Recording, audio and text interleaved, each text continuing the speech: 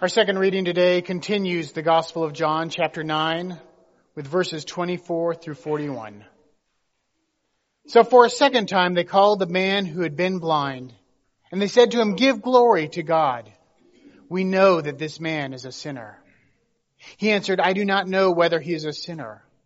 One thing I do know, that though I was blind, now I see." They said to him, "What did he do to you?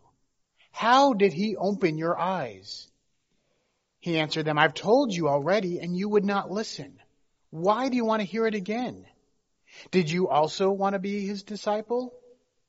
Then they reviled him, saying, "You are his disciple, but we are disciples of Moses. We know that God has spoken to Moses, but as far as this man, we do not know where he comes from." The man answered, "Here is an astonishing thing. You do not know where he comes from, and yet he opened my eyes. We know that God does not listen to sinners, but he does listen to one who worships him and obeys his will. Never since the world began has it been heard that anyone opened the eyes of a person born blind. If this man were not from God, he could do nothing." They answered him, "You were born entirely in sins, and are you trying to teach us?" And they drove him out. Jesus heard that they had driven him out, and when he found him, he said, "Do you believe in the Son of Man?"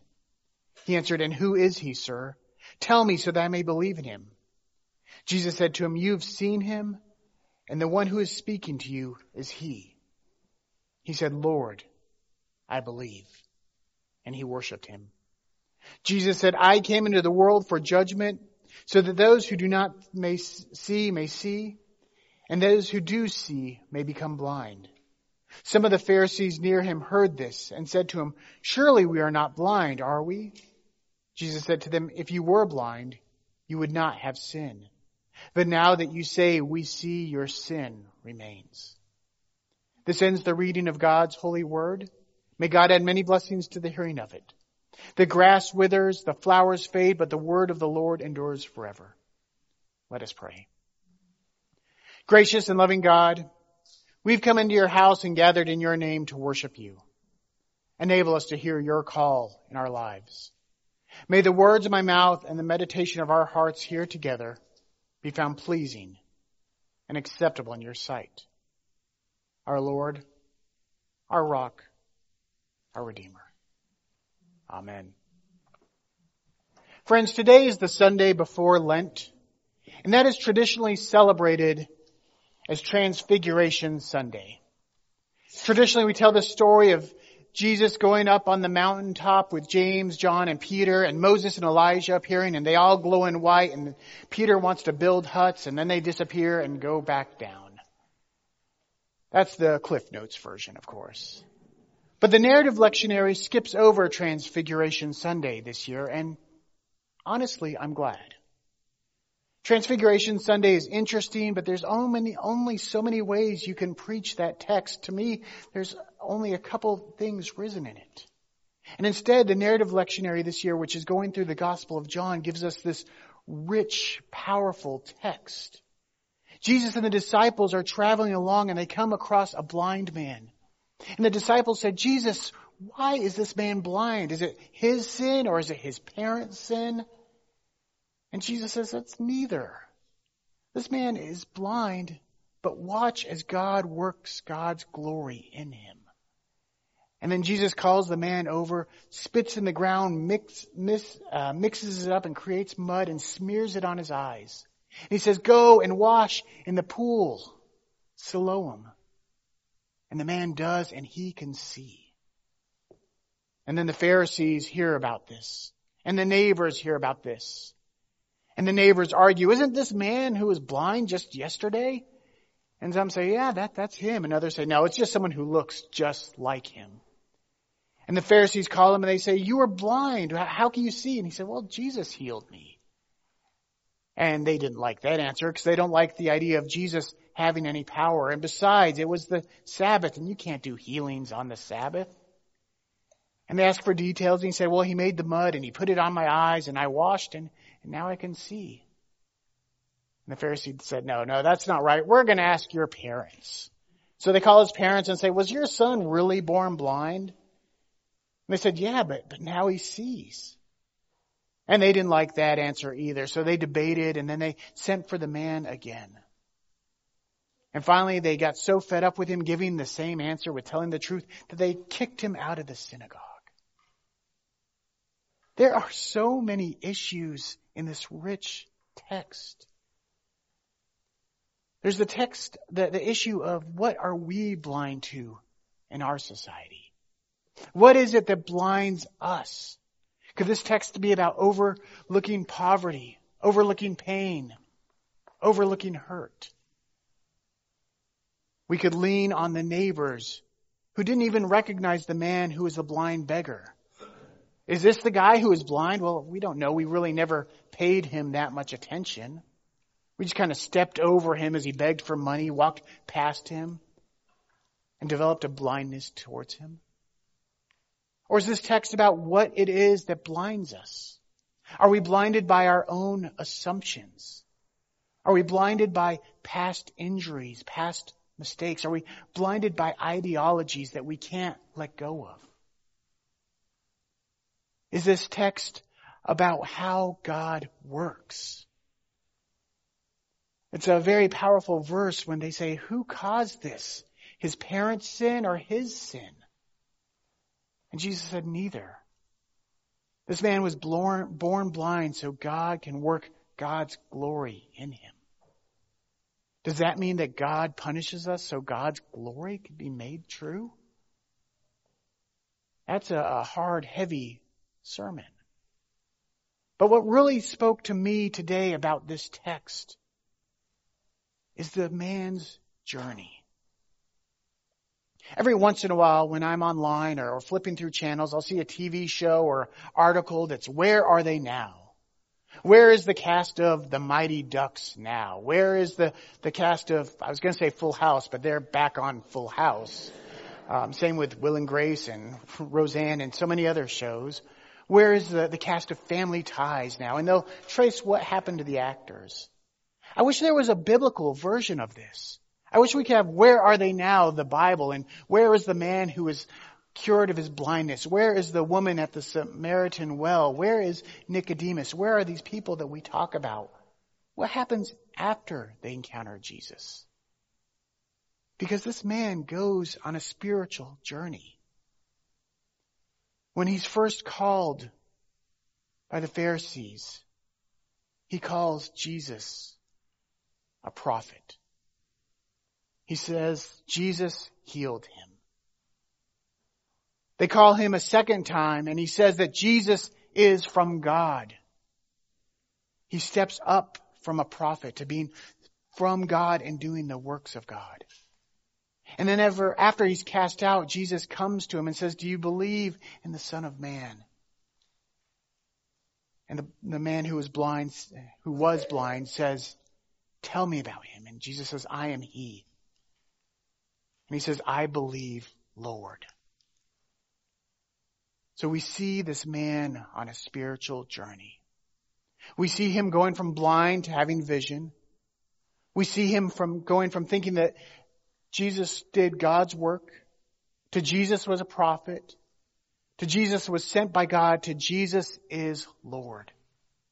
In these 41 verses, we see this man take a spiritual journey to where he confesses Jesus as Lord.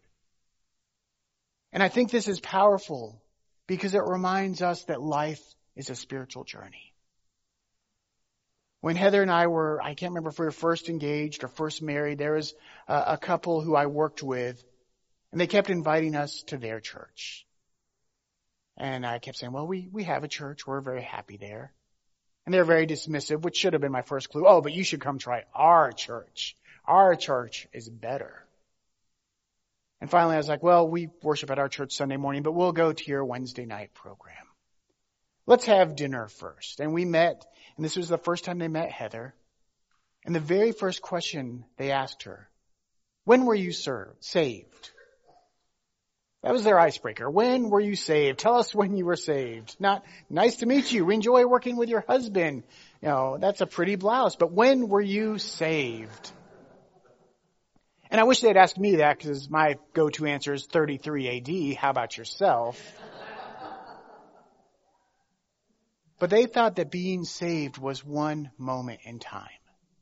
That when you accept Christ, boom, you're saved. Everything is better.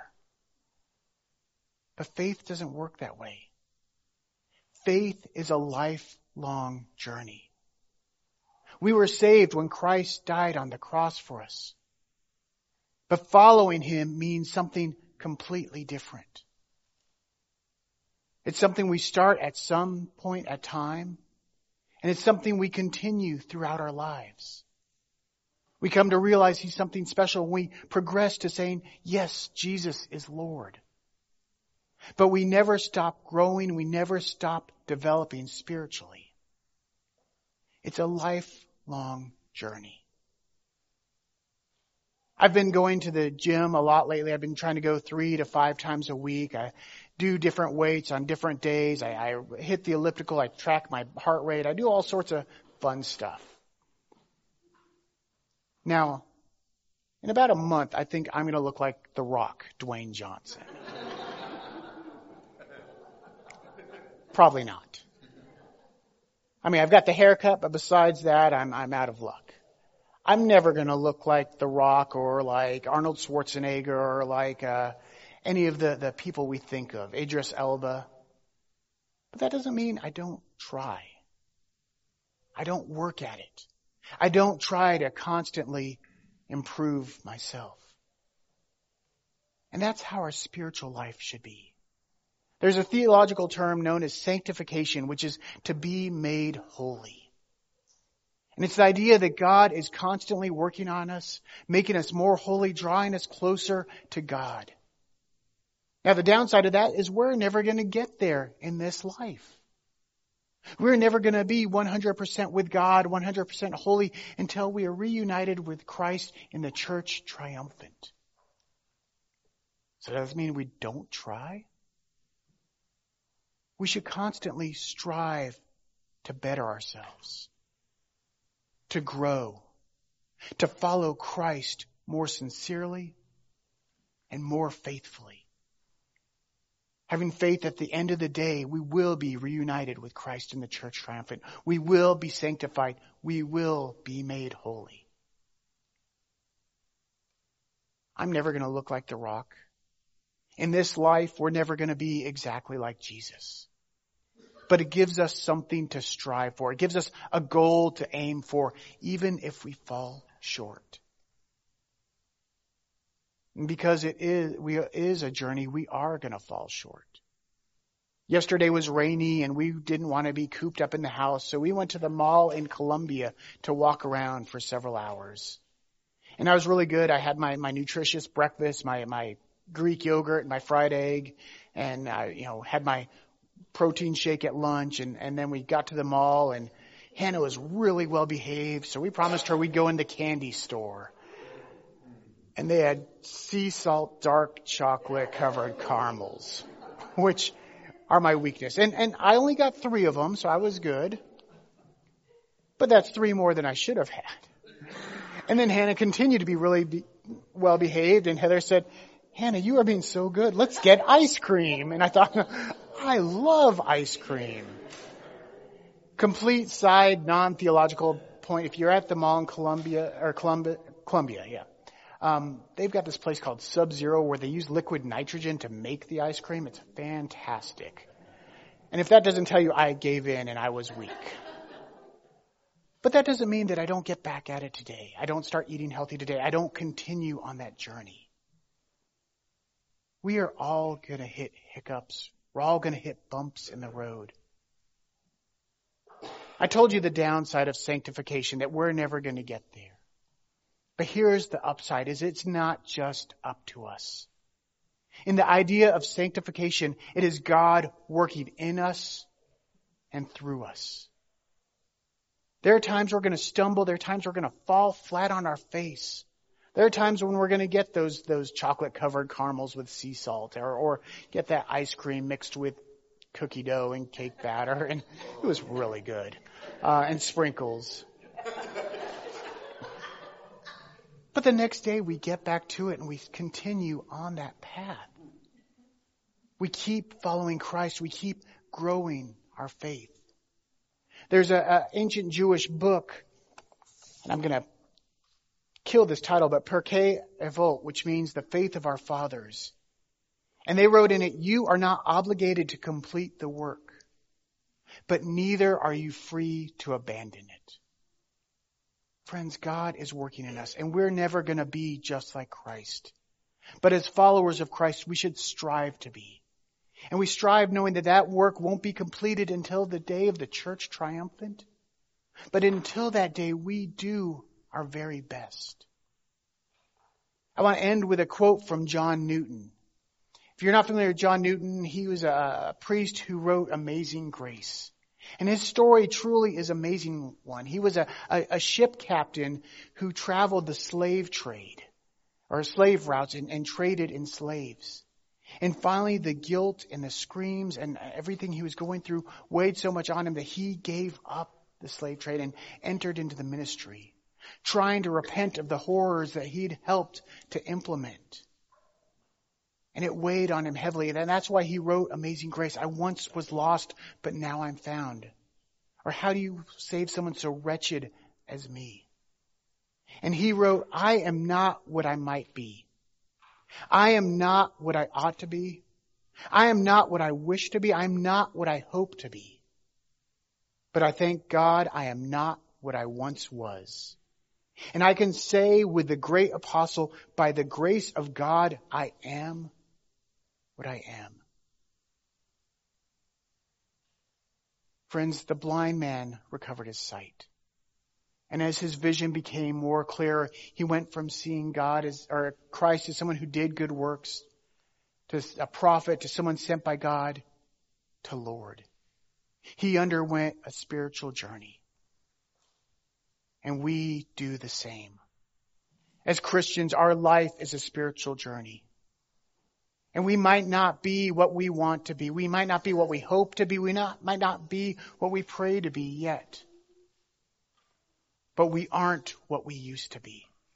And that's because God is working in us and through us to making us more holy into the day of the church triumphant. Amen.